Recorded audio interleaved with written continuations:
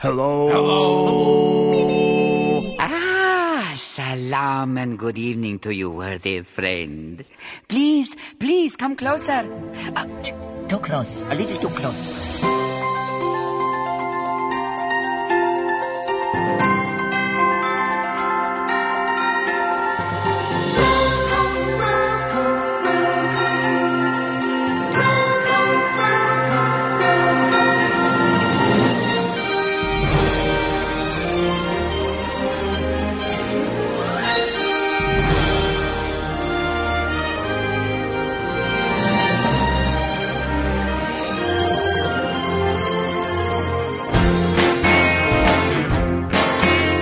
Hello and welcome to episode 95 of the Disneybrit podcast for Wednesday the 6th of June 2012. And joining me as always, it's Juz. Hello, Juz. Hello, Adam. Hello, Disney pod people. Hello, Your Majesty the Queen. And Your Majesty the Queen, in fact. And hello, a very fluey Kez. Hello, guys. You've actually got the flu, haven't you? Yes. Kez Why else would you say she's fluey? No, but you know, sometimes people have like they say they've got the flu and actually they've just got a really bad cold. I think that'd be a horrible thing to say. Here's fluey Kez. She's fit and well. We just call her fluey. Because of her phlegm issue. Something like that, maybe, yeah, I don't know. Have we all had a good weekend? And bearing in mind the UK has been on like halt for the past 5 days or whatever it is due to the Queen's Diamond Jubilee, 60 years. Have you all partaken in the Jubilee celebrations, Juz? Oh, yeah, you bet. What have you done to celebrate the Jubilee? I put Her Majesty a paving bit down. I haven't done anything. You bought her one? That's right. I've put down a flagstone in memory of Her Majesty. What, you're going to put it at Buckingham Palace, or...? If the restraining order lets me, yes. Okay, that's fine. So you haven't really partaken in any of the Jubilee celebrations? No, I partook in the days off. I did not partake in the celebration. That sounds good. Kez? I had a lovely time, actually, with you, Adam, on Saturday at the that Jubilee doesn't go concert. together. And lovely Zoe and Harry. We had a lovely time. Yes, we took Harry. At the Disney and Sainsbury's event. Yes. We'll talk about that in a moment, but for those of you who have been living under a rock and don't know anything about what's going on in the UK, it's the Diamond Jubilee this past weekend, where we've been celebrating the Queen's 60th anniversary on the throne. In fact, as we're recording this, the Diamond Jubilee concert is on downstairs, of which, I've got to say, the Jubilee single, awesome, but that's got absolutely nothing to do with Disney whatsoever. But one of the things that did happen was on the Saturday and Sunday, it was the Jubilee Family Festival, which was presented by Sainsbury's, and Disney had quite a big hand in. So I thought we'd tell you a little bit about this and about what happened at the event. You will find already a post up on Disneybrit.com that's got a load of photos from the event, and over the next few days there's some video going up as well. So, Kez, do you want to explain a little bit about sort of Disney's involvement in this event? Right, basically they had a lot of stalls around. It's basically like a village fete, but like the biggest village fete you can imagine, and getting charged a lot of money to get in to see it. Yep. And Disney had a big tent in there which had Finn McMissile, Mater and Lightning McQueen that you could meet, and Jake from the Netherland Pirates, and various interactive like craft activities for the children. And they were featuring the new Connects Rush game. And then in the evening there was a concert on the main stage of all the Disney music. It was princesses versus pirates, so lots of famous West End musical stars singing Disney songs, which kept me very, very happy. And then at the end all 10 Disney princesses came on, and we had Jack Sparrow. It was lovely, and the weather was good. On the Saturday? On the Saturday. Unfortunately, it wasn't good on the Sunday, and people got very wet. We definitely picked the right day. Kez is dead right. It was just like a massive village fete, basically. And Disney had this, what is going to be described as a big top. And the queues were insane. I think we arrived at about 11 o'clock. And by that point, people were already queuing 2 hours just to get into this tent. But Disney, being Disney, had already got it in hand and were giving out fast passes to people. They were basically coloured bracelets with a time to return on, and we managed to pick one up for, I think, 12:30. And went off and enjoyed some of the other stuff and went back and got straight in. In fact, there's a bit of divine retribution in this, because there was a very, very grumpy man. No doubt he's not listening to us, whatever. It was seriously miserable. We joined the queue originally before we knew the fast passes were going on. And he went, "Excuse me, mate, you know we're queuing here." I was like, "Well, yeah, that's why I've joined the queue." no, we're queuing here. All right. And the queue's down there. It's like, well, yeah, the people who've queued behind me just thought, I'm not going to argue. So I went to the back of the queue, and then I heard about the Fast Pass thing. So I went and got my Fast Pass, went off, got a drink, etc. Came back with my Fast Pass, and there I saw the man standing right towards the beginning of the queue. And he was so close to going in, and I think he saw me and saw me walk straight past him with my Fast Pass on. And there you go, that's divine retribution for you. So I was quite pleased. But the actual tent itself was quite cool. They had a Club Penguin snow dome, which you can climb inside, and it was just full of polystyrene balls, of which the kids could climb in. There was one child trying to bury an iPad in it, which was quite funny at one point. And the environmental health officer was around. She didn't look too impressed with the filled polystyrene balls, but there you go. There was Finn McMissile. There was a princess makeover area where kids could decorate crowns and take them with them, as Kaz has already said. There was Jake from Jake and the Neverland Pirates. There was that art attack area where you could get coloured Mickey Mouses and stick it on to create a flag.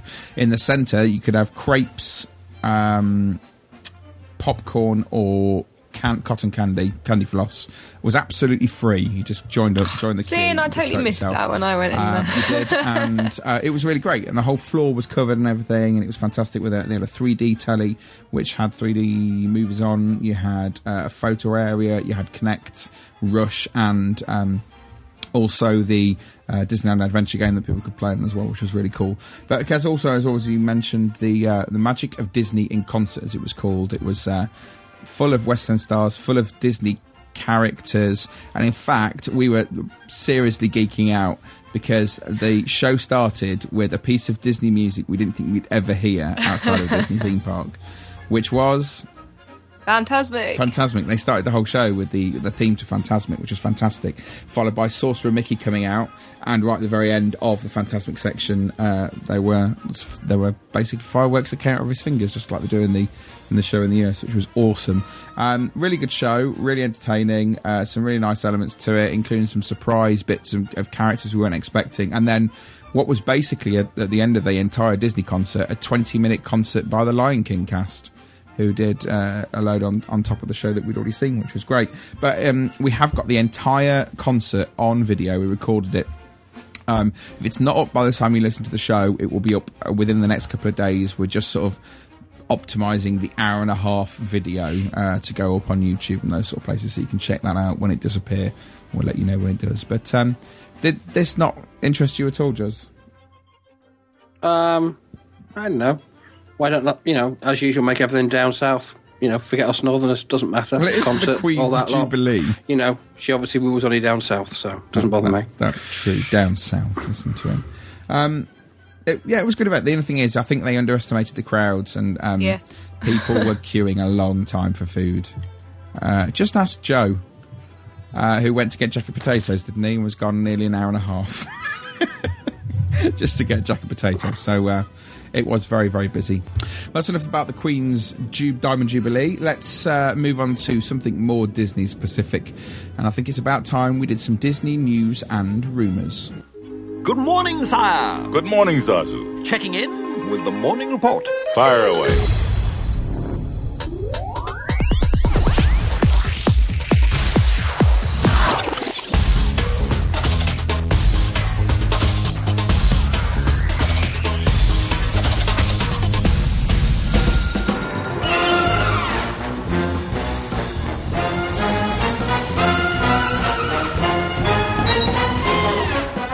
So let's start off with just then. We always give him the good news, and once again we're giving him the great news about Disney tickets. Yeah, the price has gone down due to the recession and everything else, the economic downturn. The shareholders have all agreed at Disney that they do not want a dividend this year. It's not important. What's important is everyone gets a lovely holiday.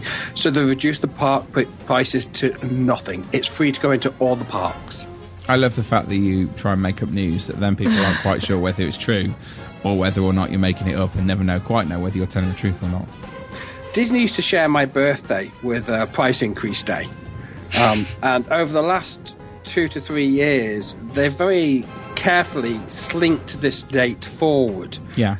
So what started off as 1st of August, then became in July, we now touch as the 3rd of June. Next year, expect it to be May. They've put the price up again.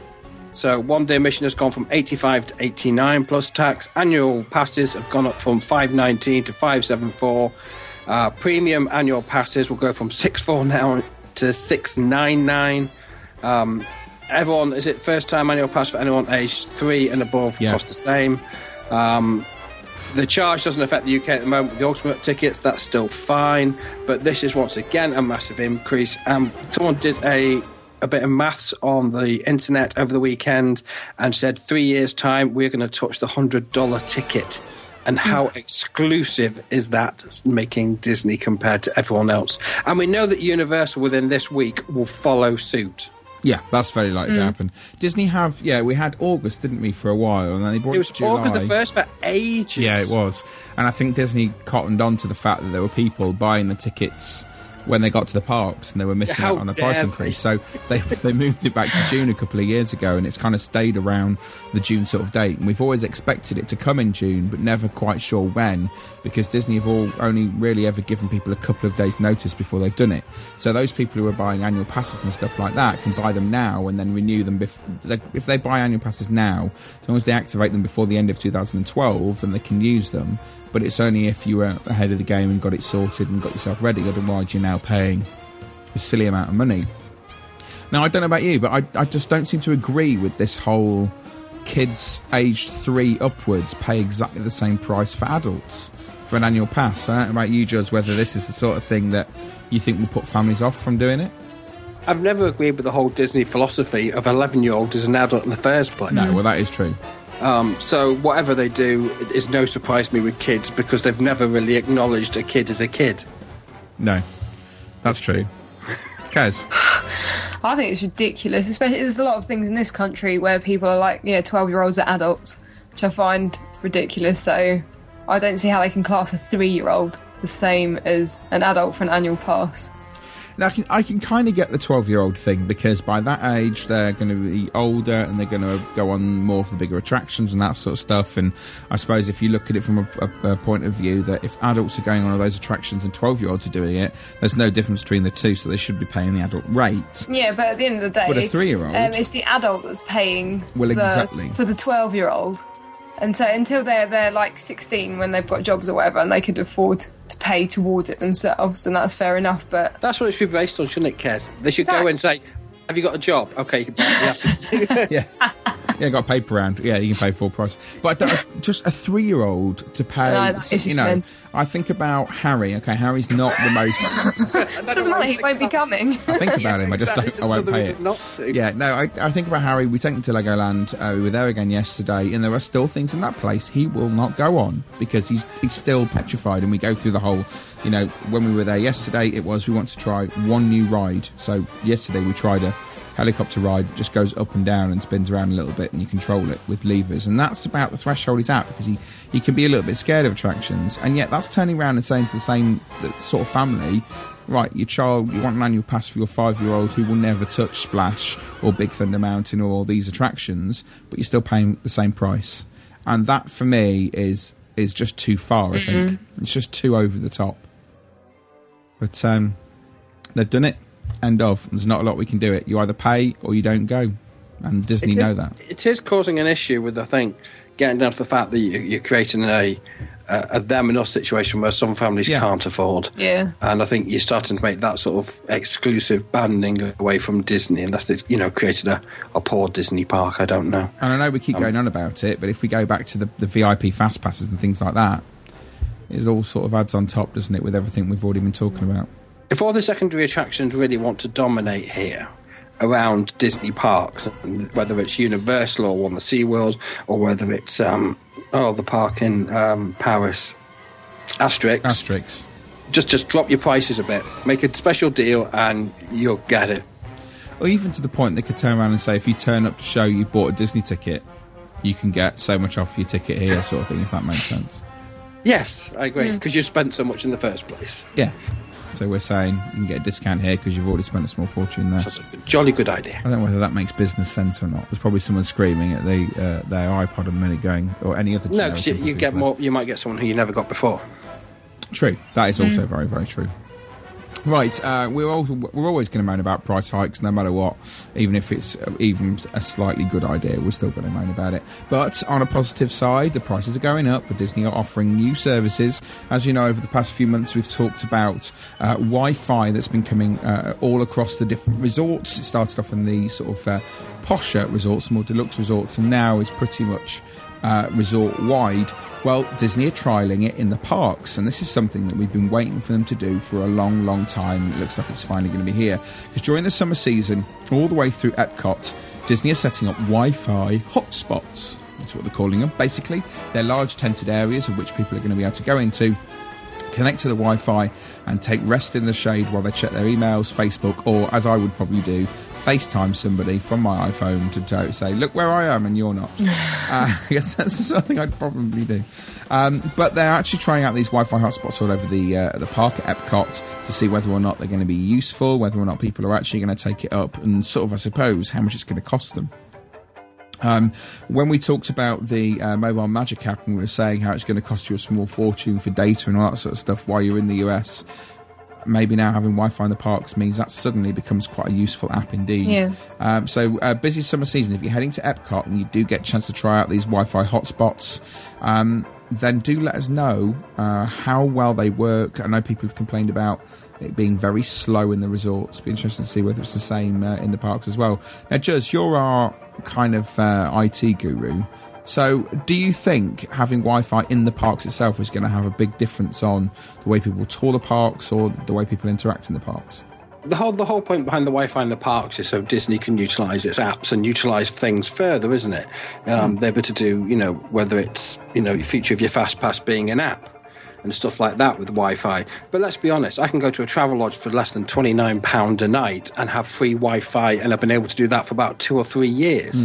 They have taken too long to actually set this all up, not only the hotels, but the park, for something so easy. I mean, it's one of the easiest things to set up is Wi-Fi, and it costs them nothing more because they've already got the bandwidth there. So I think, yes, it's great, it's fantastic, it gives the opportunity to use all your apps. I think what it gives them, though, is the opportunity to let you have apps that they then can have access to.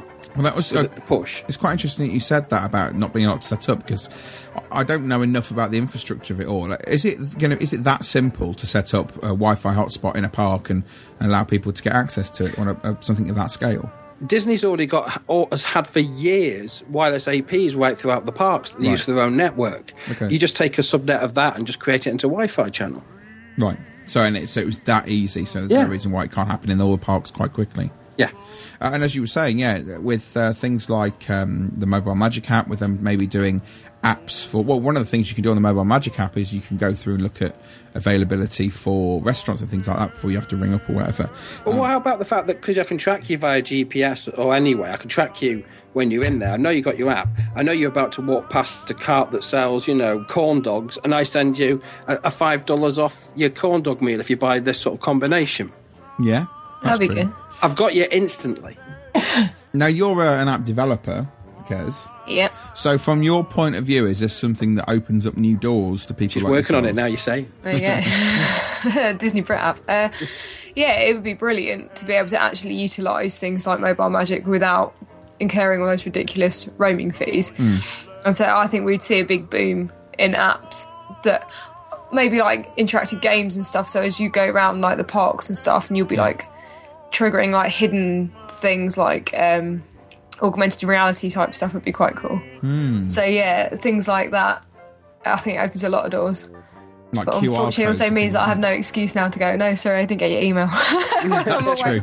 That's also true. You get the QR codes and things like that they could use and all those sort of bits and pieces as well, I suppose, while you're at it. Very interesting. The other thing, and certainly our sponsors at touringplans.com, they have the Lines app, which has a really useful tool in it that allows you to sort of guess, or they use the data they've got to work out the length of time there are for attractions, and also when fast passes are going to run out. That's something you'll be able to constantly check when you're in Epcot if you don't have US mobile. So, that's something, means that if you've got that subscription to Touring Plans, then it's something you can really utilise while you're out in the parks. Do you not think that some of these apps that exist that have done this kind of thing might become redundant because the companies themselves will produce it within their own apps. Oh, I have no doubt that some of them will do. I'm not just talking, Disney, but Universal and the rest of them will do the same, wouldn't they? Yeah. Do you think Universal will go the same way? Are we looking at Universal including Wi-Fi? When has Disney done something that Universal hasn't followed? Yeah. That's very, very true. But I don't think Universal are as far forward in their use of Wi-Fi and apps and that sort of stuff as Disney are. Would we be fair in saying that? They produced their app, didn't it? Just they didn't produce it to be used in the UK. The app wasn't particularly great, was it? I do remember that particular episode of Iron Orlando. Kez is probably working on it now for him. Yeah, that's why she's gone quiet. She's doing Yeah, she's click. It's fine. That's Anyway, why she said she's busy all week. Yeah, I'm not rehearsing. I'm just app developing. right, Kez, we're staying in Epcot. Let's over to the UK and the movie Brave. Yes, they're doing the Highland Games tournament in Epcot, and basically it's a lot of like little mini interactive games that you can get involved in, including archery and tossing the caber. And there's a new little playground for children. It's just like a simple little thing with a couple of slides and a little bridge to highlight the movie Brave that's coming out. There's a massive sand sculpture that they've built as well, advertising the new film with all the characters sculpted in sand. It looks really, really awesome. And basically, when you go up to the area, you're asked to join a clan. So you spin a wheel, very like Wheel of Fortune style, and then whatever clan that you land on, which is based around all the clans that obviously feature in Brave, you get a little badge to say that you're part of that clan, and then you go around doing all the games. And it is a very like Village Fate kind of thing, where everything is very safety, so there's no like points on the arrows or anything, and the target for the arrows has actually got a hole through the middle. No, it's just got a hole through the middle, so you're kind of firing a stick with it looked like a paintbrush on the end of it. It's really bizarre, through the hole in the middle of the target. Right, and the tossing the haggis, I don't know if you've seen these games, like when you've been to like Chessington and Thorpe Park, when you've got the little frog and you put it on like a little pad thing, you hit it with a hammer and it catapults it into the lily pads. Yeah, it's like that, and they've got like a target zone. It's got a basket, and you flip it into the basket to score points, and then there's another one where you just throw the haggis into a board that's got holes with different value points on it. And the cabers are obviously not real trees; they are just foam-filled sacks, which looks quite amusing. But yeah, good stuff to advertise Brave. So at what point do we go, this is a good idea, and what point do we go, this is a little bit stereotypically offensive, with how many games can we create with a haggis? I think it's nice, like it's something extra to do whilst you're at Epcot, and they've got carry on with the Wi-Fi thing, they've got the little tents dotted around in there, so when your children are being entertained, doing all the archery and the haggis tossing, you can sit checking your emails or your Facebook or your FaceTime. There you go. It'd be interesting to see whether they keep these games going and change them for the Olympics. Not obviously tossing the cable or throwing a haggis. But I know they're already selling... Well, they're selling both Diamond Jubilee and Olympic-themed merchandise in the UK pavilion. So it'd be interesting to see whether they keep something like this going for the Olympics. I don't know. Yeah, I think it'd be easy to modify for something like that. So put a long jump in and stuff like that. Put a long jump in. Well, once all the sand thing has like deteriorated and all the weather and stuff, and they decide to knock it down, they just turn it into a long jump pit. Okay, and the cables are going to be used for pole vault. There you go, or javelin. And you could pole vault over the Chinese sort of archway that's by the river. Yeah, just incorporate it. Now I'm going to say this again this year as well, because we've not been on air since it happened. Why do Disney not the Eurovision Song Contest in the American Gardens Theatre? It's a bit daft that they don't. How cool would that be? It'd be a fantastic event for people in the US to actually witness just how tragically awful. Yes. Come on, Judge, you like a bit of Eurovision, don't you? No. Okay, maybe not then. Right, moving on then, we are going over to the Animal Kingdom and Juz. Over at Disney's Animal Kingdom, again, we have Sundowner Celebration, which is a show that's been put on different guises throughout the years. Can't say it began yesterday because Adam puts the show out in the middle of the week. So all I can tell you, do you know, I've said this 3 times already. If you'd have got it right the first time, it wouldn't be a problem. Adam just keeps disconnecting. Anyway, it started from June the 3rd straight through to June the 30th, and there's loads of events happening straight after the parade right through to the park closes. Not even going to say my funny joke this time, can't be bothered. In Asia, you'll find specialty food and beverages, tea brewing and cooking demonstrations, and finally, an Indian dance and street party. Discovery Island has 2 bands, the Island Groove Steel Drum Group and the Viva Gala Street Band, along with a flamingo game for kids. Not even going to say my humorous comment there either. Harumba Village. The only difference is I know what I'm saying this time. It's the first time he's actually sounded like he knows what he's talking about. Yes, that's probably the plan. Offers specialist works of art food demonstrations, which they do anyway. I think they do this all the time. The works of art are always there. A wine walk and a juice tasting and the street party with the Tam Tam drummers and the Bergerac band, which are always there as well.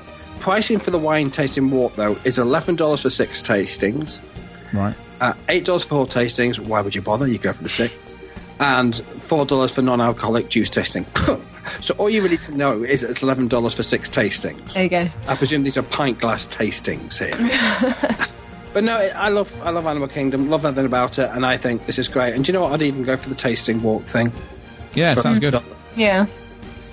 Tasting walk definitely sounds really, really good. But it's nice to see this is back again, because it's always been really, really popular in the past, and obviously it's continued to be popular for the fact that they've decided to bring it back again. Right, let's move on before basically we get cut off again and we can start another news story for a 3rd time. And Disney today have released some images to do with Dumbo's Big Top that guests are going to be able to go inside of while they're queuing for Dumbo the Flying Elephant attraction. They've always said there's going to be this new interactive queue area which guests are going to be able to go and enjoy, and in fact it does look exactly that. On the inside it's got very much a kind of Dumbo's circus theme. It's got Dumbo hanging from the ceiling. It looks to me like there's an indoor play area there, as well as a sort of circus inner circle which has got a clown car and a few other elements in it as well.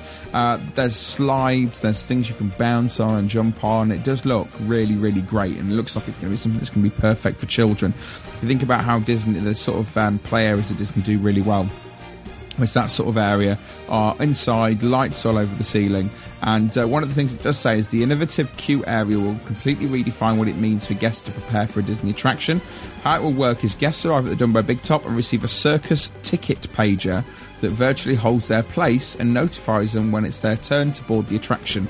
Kids and kids of all ages can then become part of the show inside the tent by enjoying circus-themed play experiences while Dumbo flies high above. Interesting, there's a slight change, because originally you were going to be given a coloured feather, but now you're going to receive a circus ticket pager. So something slightly different, bringing in some technology there, I suppose, with those pages. Interesting to see whether those pages will be in use all of the time. Is that what they did with Rock and Roller Coaster? They tested something like that before? Yeah, they did. They tested something. I'm trying to think whether it was Florida or Paris they tested it. It was Florida, wasn't it? Florida, yeah. And they had the Guitar Hero stuff that you could go and play and enjoy, and then your pager went off and then you went and joined the queue. So yes, you're dead right, it was the pager stuff. Not that Juz will be taking any role in this particular attraction, because Fantasyland's for kids as far as he's concerned. But... You know, Judge, would you not want to go and play in the kids' play area? The judge said I couldn't do that anymore. Is that the same one who said you can't go and stand outside Buckingham Palace? Yeah. Right, okay. But that should be opening when the attraction opens in July of this year. So go over to Disneybrit.com. There are images there. Okay. Let's jump on a plane and head over to Disneyland Paris, where we have one piece of news for you from Disneyland Paris, and that is it. Kez. Yep. The Magic Everywhere theme song, which is for the new anniversary parade at Disneyland Paris, is now going to be available on one of their little memento CDs. It's going to have 2 tracks on it. It's going to have the normal version that you hear in the parade, and also an instrumental version. So if you like to do your karaoke, so next Mouse Meets, we try and have it and people can sing along to it. But yeah, these are really lovely little things to take home, because it's always something that takes you straight back is the music from like the show like Fantasmic and things like that. And so I love buying these little things. I have the Halloween one at home, and that's amazing to play. So yeah, this is available now at Disneyland Paris. So you can pick that up, and I'll be picking that up in a couple of weeks when I head over there. Right, that is all the news and rumours that we've got for you this week. Oh. We are going to move on to, and we're doing it for the first time in a long time, Around the World in 80 segments. We're going to be taking a look at the Imagination Pavilion. But before we do that, we thought you'd play a little bit of audio, which is that opening phantasmic theme from this weekend's Diamond Jubilee, the family festival that was going on at Hyde Park, played by the wonderfully brilliant and live Disney Concert Orchestra. So take a listen, and then we'll be back with Around the World in 80 segments.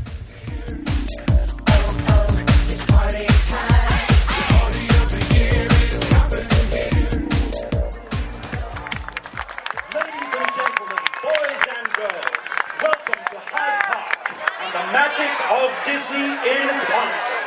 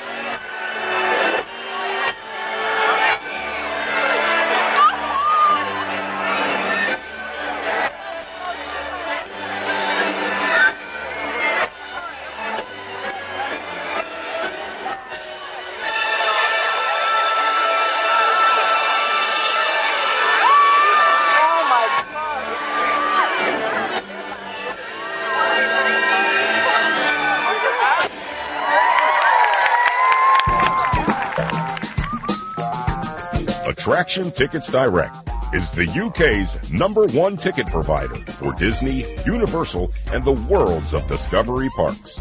They offer unbeatable prices and expert advice on all the major tickets and attractions in Orlando, California, and Paris. The service Attraction Tickets Direct provides is second to none. Lines are open 9 a.m. to 9 p.m. 7 days a week. Customers receive real tickets, not vouchers, within 7 days. And there are no hidden extras, such as credit card fees or postage surcharges. Now that's what you call great service. Log on to www.attractionticketsdirect.com or call free on 0800-975-0002.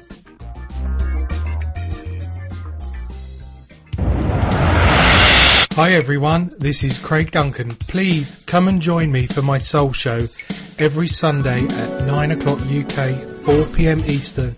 You'll only find me on Orlando Sky Radio. Come by and say hi.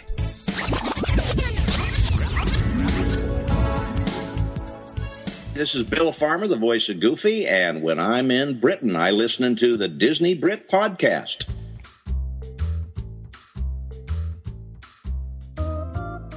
Hello? Is this the red telephone box in Epcot?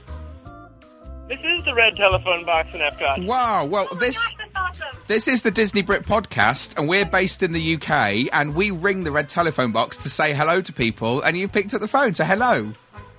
Hello. This probably sounds really strange, I'm sure. Are you on spring break?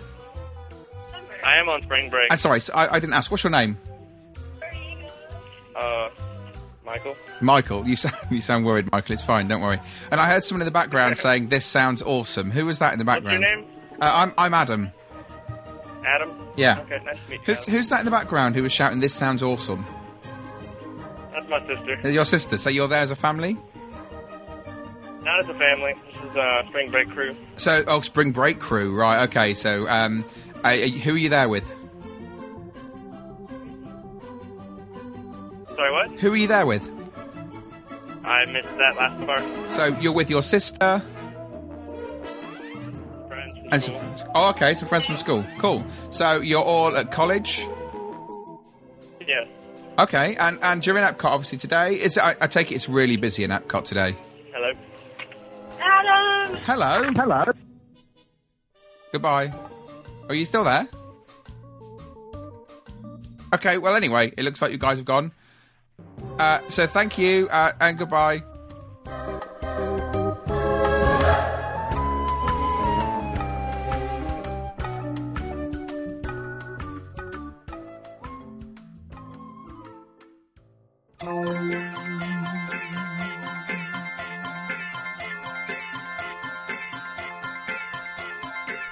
One little spark of inspiration is at the heart. Well, we're bringing back Around the World in 80 segments, and we are going to look at the Imagination Pavilion on this occasion. We could have looked at Test Track, but I don't think there was any point further find. It's closed, and when it opens, it's going to be in a brand new looking building. Well, not brand new looking building, but brand new looking attraction anyway. So we're going to have a quick look back over the history of the Imagination Pavilion and see what some of the changes are and discuss just what it's like today. So Imagination Pavilion opened in 1982 and has three significant phases to where it's changed since it was opening. The first was when it first opened, had a 3D movie in there called Magic Journeys. Now, did anybody get the chance to see Magic Journeys? No. Just no, because it was there 82 till 86, which was before I was my too time. little too. I have seen it. I have seen Magic Journeys since it's finished. Anybody else seen it since it's finished? I've only seen it on YouTube. And Yeah, I've seen it on YouTube. As good as it got for me. It kind of reminds me of that video they made that the characters watching the Clockwork Orange. It's a little bit strange, to be honest. A little bit Twilight Zone to me. Yeah, Murray Lerner produced the film. It was, again, song that was written by and composed by the Sherman Brothers. And basically the whole story... Well, I don't really quite know what the story was. It was just a load of really random things. It's supposed to be children's imagination or whatever, Yeah, but yeah, it gets apparently. slightly Twilight Zoney and scary, especially with the witch at one point. It's a witch, and there's real horses becoming fairground horses, and children grabbing metal rings that morph into the moon, and and scary magicians. There's bats and clowns. And it's just all very, very strange. Wasn't there some sort of Japanese-style house at one point and things like that? Yeah, the kid end up in a house and then the cat turns into the Sphinx and you fly over that and then you end up in a circus. It's all very... There we go. If you've trippy. never seen it, if you have never seen Magic Journeys, you must look for it on YouTube. It's the trippiest thing you'll have ever seen Disney do, honestly. It's really, really quite bizarre. It was in 1984, it made a 2-year run in Disneyland. It was then removed in Walt Disney World in 1986, replaced by the next thing that came in.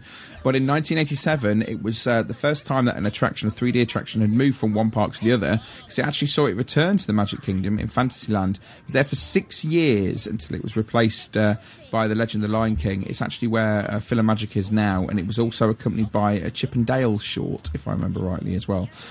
So you could see that over at the Magic Kingdom in Fantasyland.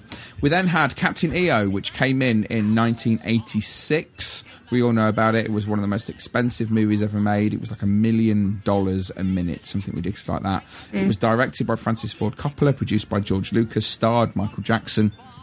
It was one of the first 4D movies ever made. And we'll come to the storyline a bit later when we actually talk about it in a little bit more detail, because that's the attraction that's currently there. Then Honey, I Shrunk the Audience was there. That arrived on my birthday, November 21st, 1994, until May the 9th, 2010. It was based upon the successful Honey, I Shrunk the series, where an inventor of the award was presented. It was actually Wayne Szalinski was being presented with the Inventor of the Year award, and we were invited to come along and see the ceremony for itself, and there was all sorts of elements in it to do with 4D, wind, water, the whole theatre shaking, all of that sort of stuff that went on as part of that as well. And that was sort of there for quite a while, and there's sort of talk about that actually coming back. Someone is furiously tapping on their keyboard because they want to say something nice to me, I'm guessing, but I don't know what it is. Also, what happened next? Well, the Honey, I Shrunk the Audience on May the 9th, 2010 disappeared, and once again Captain EO returned, and Captain EO is currently still there for what they're saying, and not an unlimited engagement, but an engagement of which they've not decided when it's going to end. Have any of you guys seen Captain EO since its return? Yes. No. Right, you haven't, because we know your opinion on Captain EO, don't we? So I'll be quiet for a minute. So yeah, you can be quiet for a minute. Kez, your opinion when you've seen it since its return. What do you think of it? Hello? Hello, can you hear me? Oh, yeah, so you keep cutting out really badly again. Rubbish. Try again, okay. So, Kez, you've seen Captain EO, what do you think of it? Oh, I think it... I enjoyed seeing it because I never saw it originally, so it was nice to see it as it should be, and not on YouTube, obviously. But because it didn't have all the in-theatre effects that it had originally, I think that detracted from it slightly. And also, I kind of disagree with them bringing it back after what they said about Michael Jackson and stuff, and like banned him from the parks. And as soon as the court case came in, they stopped showing Captain EO and things like that. And as soon as he died, they kind of monopolised on that a bit. Because they did a little bit, didn't they? Because people really came back for it, and there was queues of people coming to see the show. And loads of new merchandise and stuff. And I thought, it was nice to see it because I'm a huge Michael Jackson fan.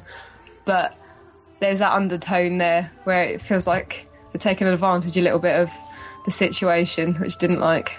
Whereas I was really looking forward to seeing it again. Obviously, I hadn't seen it for years and years. I'd taken Zoe, she'd never seen it. I was like, Captain EO is this brilliant thing with Michael Jackson in it, and and it's all these special effects, and it's 3D and that sort of stuff. And we kind of sat down, I watched it back, and I was kind of like, oh, it's not as good as I remember it being. It was still, good, but... Yeah, my family are very disappointed by it, and because Mum and Dad absolutely love Honey, I Shrunk the Audience. And I still like that. I have like a special memory of Honey, I Shrunk the Audience, so I always like going to see that. So it was a bit of a kind of wish Honey, I Shrunk the Audience was still there. No, we'll come to that in a minute. So the attraction, basically, it was about Captain EO. He was played by Michael Jackson, who was kind of a space pilot. I don't think we can really call him. He has this band of really strange misfits. And he was given the job of delivering a gift to the Supreme Leader, who lives on a planet that's just basically made from metal and stuff like that. And he arrives, and she doesn't like him, and she captures him, and she orders them all to be turned into rubbish and spend 100 years in a dungeon. And basically Michael Jackson, or Captain EO, gets out of it by singing, get everybody else to sing, and turns everybody into nice things, into 80s dancers in leotards. And the Supreme Leader, who is played by Angelica Houston, realises that he's not so bad after all. And it all ends with them skipping down the yellow brick road, singing. Of course, it is Disney after all. It is very Disney, yeah. So it's okay, and it's still there. Now the question is, and this is a question I'll ask you both, Juz, is Honey, I Shrunk the Audience coming back? No. Kez? No, I don't think it will. I wish it would come back, because I'd love to see it like at least one more time, but I don't think it will. Go on, you can say something, Juz. No, I'm just going to say, like Kez, I did enjoy it. It probably just needed tarting up a bit, and I enjoyed it. I think it was good. Kids loved it.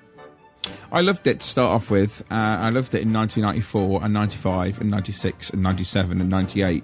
And then when they stopped making the Honey, I Shrunk the movies, nobody knew what it was anymore. And they were popular at the time, but they've never had that longevity. And the problem is now, if you were to take anyone under the age of, let's say, 15 or so, to see it, they'll be like, that was nice, what's it all about? I don't get it, I don't understand it anymore. And they kind of shoved in this new character, Nigel Channing, which is played by Eric Idle, who didn't exist anywhere previously. And the problem is they ran with it, and they ran with it in this and in Journey to Imagination, come into in a second. And it kind of meant that they kind of had to keep both of them going in a way, because if they changed one and then he was still in the other, it wouldn't necessarily make any sort of sense. If we look at them and their idea of everything sort of coming together, their synergy, this didn't really happen. But I'm kind of hoping it doesn't come back, because I'm sick to death of it now, and it doesn't mean anything, and it's so outdated that it's the sort of thing that we kind of laugh at Universal for doing and things like that, for putting in an attraction that they just keep going on and on and on, even though it has absolutely no relevance whatsoever.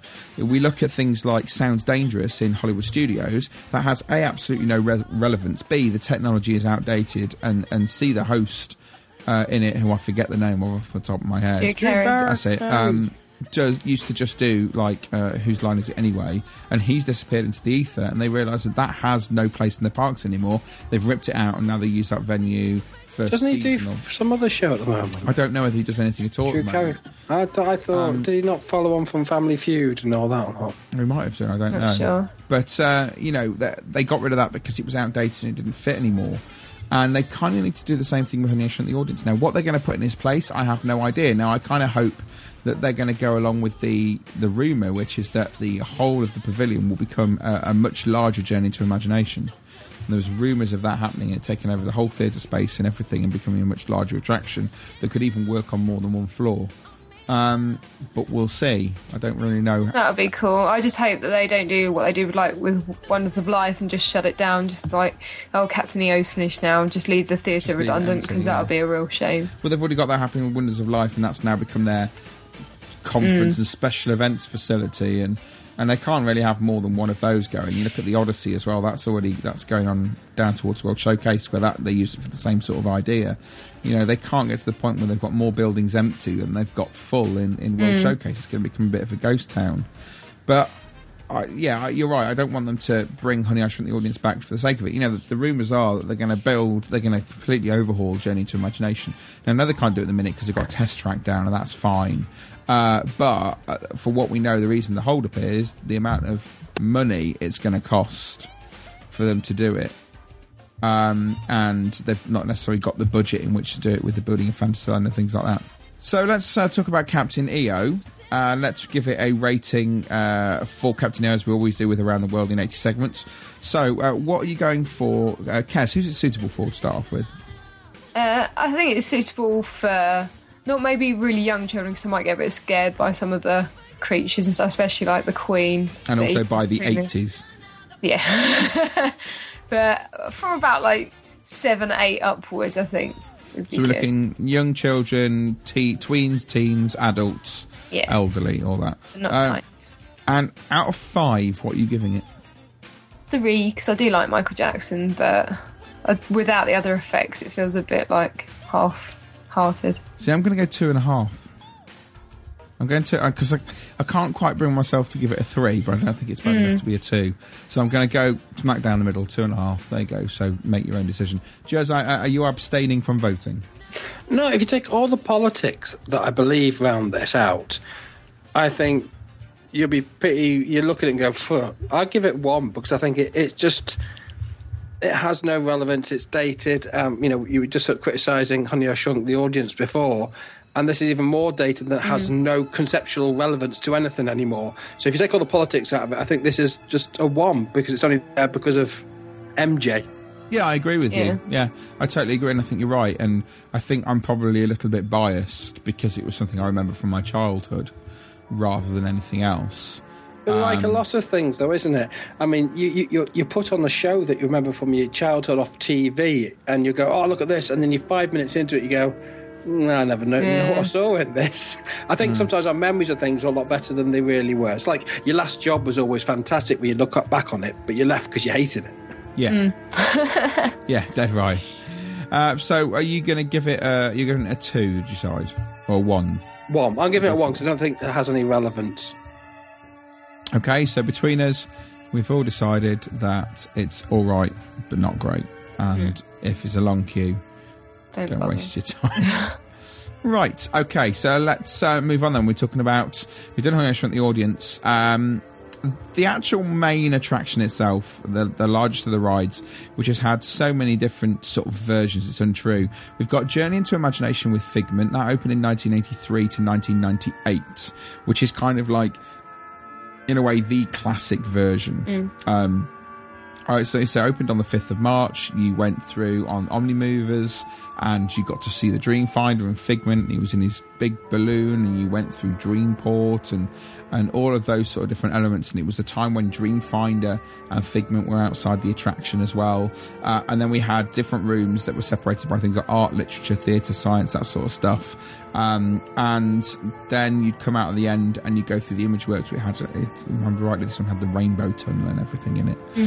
Then we have the 1999 to 2001 version, which was Journey into Your Imagination, which was updated and opened on the 1st of October 1999. It did include and feature Dr. Nigel Channing to fit in with the Honey, I Shrunk the Audience 3D movie. Then you had, basically it looked at senses from now on. You had a sound room, an illusion room, a colour room, a connections room and a gravity lab, and that attraction continued until October the 8th 2001.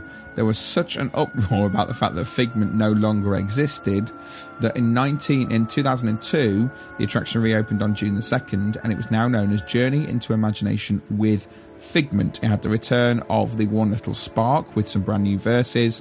The Institute was now based on human senses with sound, sight and smell all included, and you had Figment in there causing absolute mayhem as well, including Nigel Channing all the way through, and even Nigel Channing gets in on the act and starts singing One Little Spark as well. So we have sort of 3 incarnations of this attraction. Now, who has been on all 3 incarnations? Not me. So no, I'm going to say no.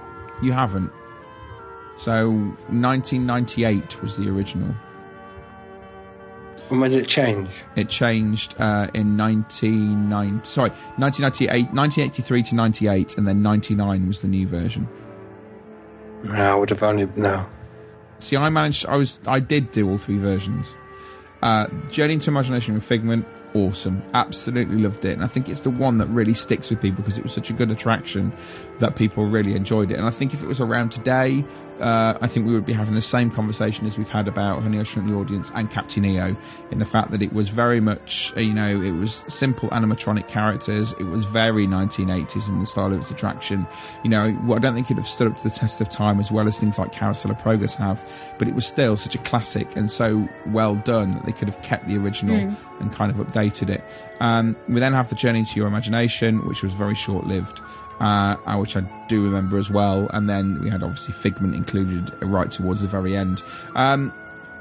So what we're looking at then is the 2002 onwards version, which is the one that's there now, which you can go and enjoy. So Kez, do you want to give us your sort of opinion on this particular version? Oh, this is the only version that I've actually been on, and I really, really like it because I love Figment as a character. I think he's brilliant, and I would love it if the Dreamfinder came back at some point. And it would be good to have like the walk around character as well. But yeah, it's a nice little ride through. I think it would appeal to quite a lot of people. Maybe not something you would like continuously go on, especially because it's not really based around like Disney characters as per se. Like, it's not like Snow White or Fantasyland stuff, so the smaller children might not really get it. Yeah, it's just a little comedy thing. It fills the time, if you know what I mean. But it's just a fun little jaunt, and I do like the One Little Spark song. So, Juz, I really like it. Okay. Bizarrely enough. I don't know why I can't put my finger on it. To me, it sums up that sort of that fun element of Disney in a lot of ways, and I just like it. I think it's great. You see, I'm completely opposite to you two. The newest version, I'm just not a fan of at all, because of fact, it almost feels like it was a complete removal from what the attraction was supposed to be in the first place. This fun thing about your imagination, about how your imagination can do anything, to this more formal, almost strictly educational elements of we're going to now look at smell and sight and sound and all that sort of stuff, and it kind of almost took the fun out of it a little bit for me. So this version is okay. There's never a queue for it. Has anybody ever queued for this attraction? I have. You have? About 25 minutes, yeah. Wow. That was late August, so not even at the busy period, really. So yeah, it's quieter time when most people start to go back to school. I don't think I can ever remember actually queuing for it. And then saying that, I don't think I ever would. If there was a queue, I think I'd just leave it and move on, because I'm not really that much of a fan. But I suppose we need to work out who it's for. Are we saying it's for everybody? It's suitable for, or I would say everybody. Yeah, you're saying everybody. So what we need to do then is give it our out of 5s. So what are you giving it out of 5, Juz? 3.5. 3.5. Okay.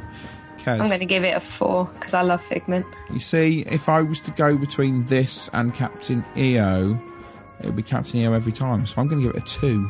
Oh. That's a massive difference between a 4 and a 2. But I think it's maybe because you remember the original. Yes. And obviously we've never seen the originals, so we don't compare. We have got nothing to compare it to. So I think, as you said, like when you look back at something, you always think, oh yeah, that was so much better. And so you're going to compare it that way. I think that's why. That's probably my problem. I'm still always comparing it to the original and how it's never quite lived up to the original to me, so I suppose, in a way. Listen to the other two. It's just me being sentimental. Right, there's one other element to the Imagination Pavilion we haven't talked about, and that's the Image Works, which happens sort of as you come out of the Imagination attraction rather than the 3D attraction, as you come out of Journey into Imagination with Figment. And this is a big interactive play area for children. There's loads of elements to it. It's changed over the years. There's some things that have been there and some things that haven't been there for so long. But in 1999 it did have a refurb.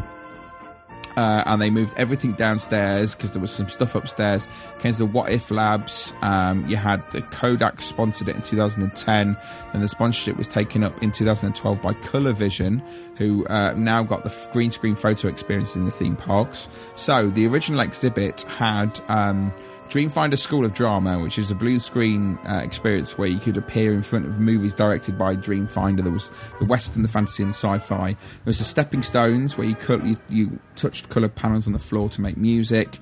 There was the Figment's colouring book, the Rainbow Corridor. The Rainbow Corridor was awesome. If nothing else, I love the Rainbow Corridor. The electronic Philharmonic, where you can conduct the orchestra using sensors. There was kaleidoscopes, vibrating mirrors, all sorts of stuff. But now you've currently got stepping tones, which is much like the original, but it's you have picture panels that you can jump on. You can transform yourself into an animal and email the photo to your friends, and you can videotape your image and play it back in super slow motion. And it's kind of undergone a bit of a transformation. Image Works, I think, hasn't it? Anybody sort of stop at this, or do you just wander straight through and take no notice? I did originally when we first went in 2001, but it's gone so downhill and they've closed so much of it off. Because last time I was there, I swear hardly any of it was like working, or I think it was literally just the animal email thing and the stepping tones that were there. Right. It's just such a shame that all of a sudden, going from all of those wonderful things to just these like 2 or 3 things that may or may not be functioning, I think it's a real shame, especially when they've got that space upstairs with a lot of the stuff already just still there. Yeah. Juz, do you go in here? I'm going to completely agree with Kez. Yes, we used to always stop in there, but the more we've been is less things are working and more desolate. So it was great when it's there, and if you put more stuff in there, then yes, I'd stop a lot more. I think it goes back to the whole rumours, doesn't it, about are they going to do something with this attraction, and are they not willing to spend the money to improve it too much because they know that they might rip it out in a year or so. And you're right, there is that hole upstairs which they used to use, which was fantastic, that's now just completely disappeared. And it's sad to see that that's not there anymore. But, I suppose Disney are doing it for a reason. The one thing I do really miss, I don't know whether you guys ever saw it in there or had a go, was they used to have a kiosk where you could basically create your own Disney CD. You could, if you heard all of the music in the parks and there were certain songs you really liked, you could go and get a CD done with all of those particular songs on. Did you ever see that, Jez? I saw that in 2001. Was it still there? No. In 2001. I know it's gone now. Did anybody buy a CD from it, though? No, I'm sure Adam did. Yeah, I did. Because I'm sad like that. No, I couldn't get near it. Some drama teacher was always hogging it. No, I was over at the Dreamfinder School of Drama. That's where I was. Trying to get in. He wouldn't let me. He was ever so mean. But that's basically the whole of it. I don't think we need to sort of vote on what we want to give the Imageworks, because there's hardly anything there anymore. But certainly that is the... Well, you can if you want. Do you want to... No, I was in the fact that you're right. It's sort of a it's like your corner shop. You all love it, but it's all falling apart. Yeah, that's pretty much what it is. Anyway, that is the end of our Around the World segment, and not only that is the end of the show. So thank you again for joining us. Thanks to our sponsors at touringplans.com and also Attraction Tickets Direct for sponsoring the show. And as always, thanks to Juz. Thank you. Probably when I did say hooray, it was the fact that how many times we've had to redial this session. Yeah, that's pretty much what it is. Yeah, we've fallen out. Not fallen out, literally fallen out, but fallen in and out all night. Thank you, Kez. Thank you. And we hope you get better soon. From your from your flu, sorry. Thanks for you for listening, and make sure you email us your comments, questions and suggestions to podcast@disneybrit.com.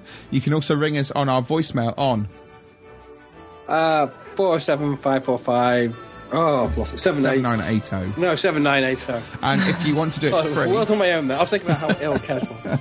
If you want to do it for free, you can head over to disneybrit.com, and on the right-hand side there is an Ask Us a Question. You can leave us a message, and we will play those messages on the show in future. You can also, as I've already mentioned, check out our website, disneybrit.com, for all the latest news and rumours of everything that is going on in the UK. Check out our Facebook page, the Disneybrit fan page. Friend up myself, Juz, and Kez. Also, Mouse Mag. Someone was asking me this week. Kez, I don't think she's got long in this world. Someone has actually put a message on the website saying, how do I get hold of Mouse Mag? Well, go to magcloud.com. If you go there and search for Mouse Mag, you'll find all the editions you need there. Also, you can order them as a print copy. You can just get them as a PDF. You can also get them through the Mag Cloud app for your iPad as well. So they're all available over there. Thanks to those people who are leaving us reviews on iTunes. Do continue to do that. And also check out our YouTube channel, especially this week, where there'll be some footage coming up of both the Disney tent and the Magic of Disney and concert show that was at the Jubilee Family Festival. You can also check out Orlando Sky Radio for all your latest Orlando news and some great music, as well as things such as Arn Orlando, the Celebration Show, Craig Duncan's Soul Show as well. There's loads and loads of stuff going on over there. And that's pretty much it. It leaves me with nothing else to say other than the next edition of the podcast will be out on Wednesday, the 13th of June. So until then, we'll see you.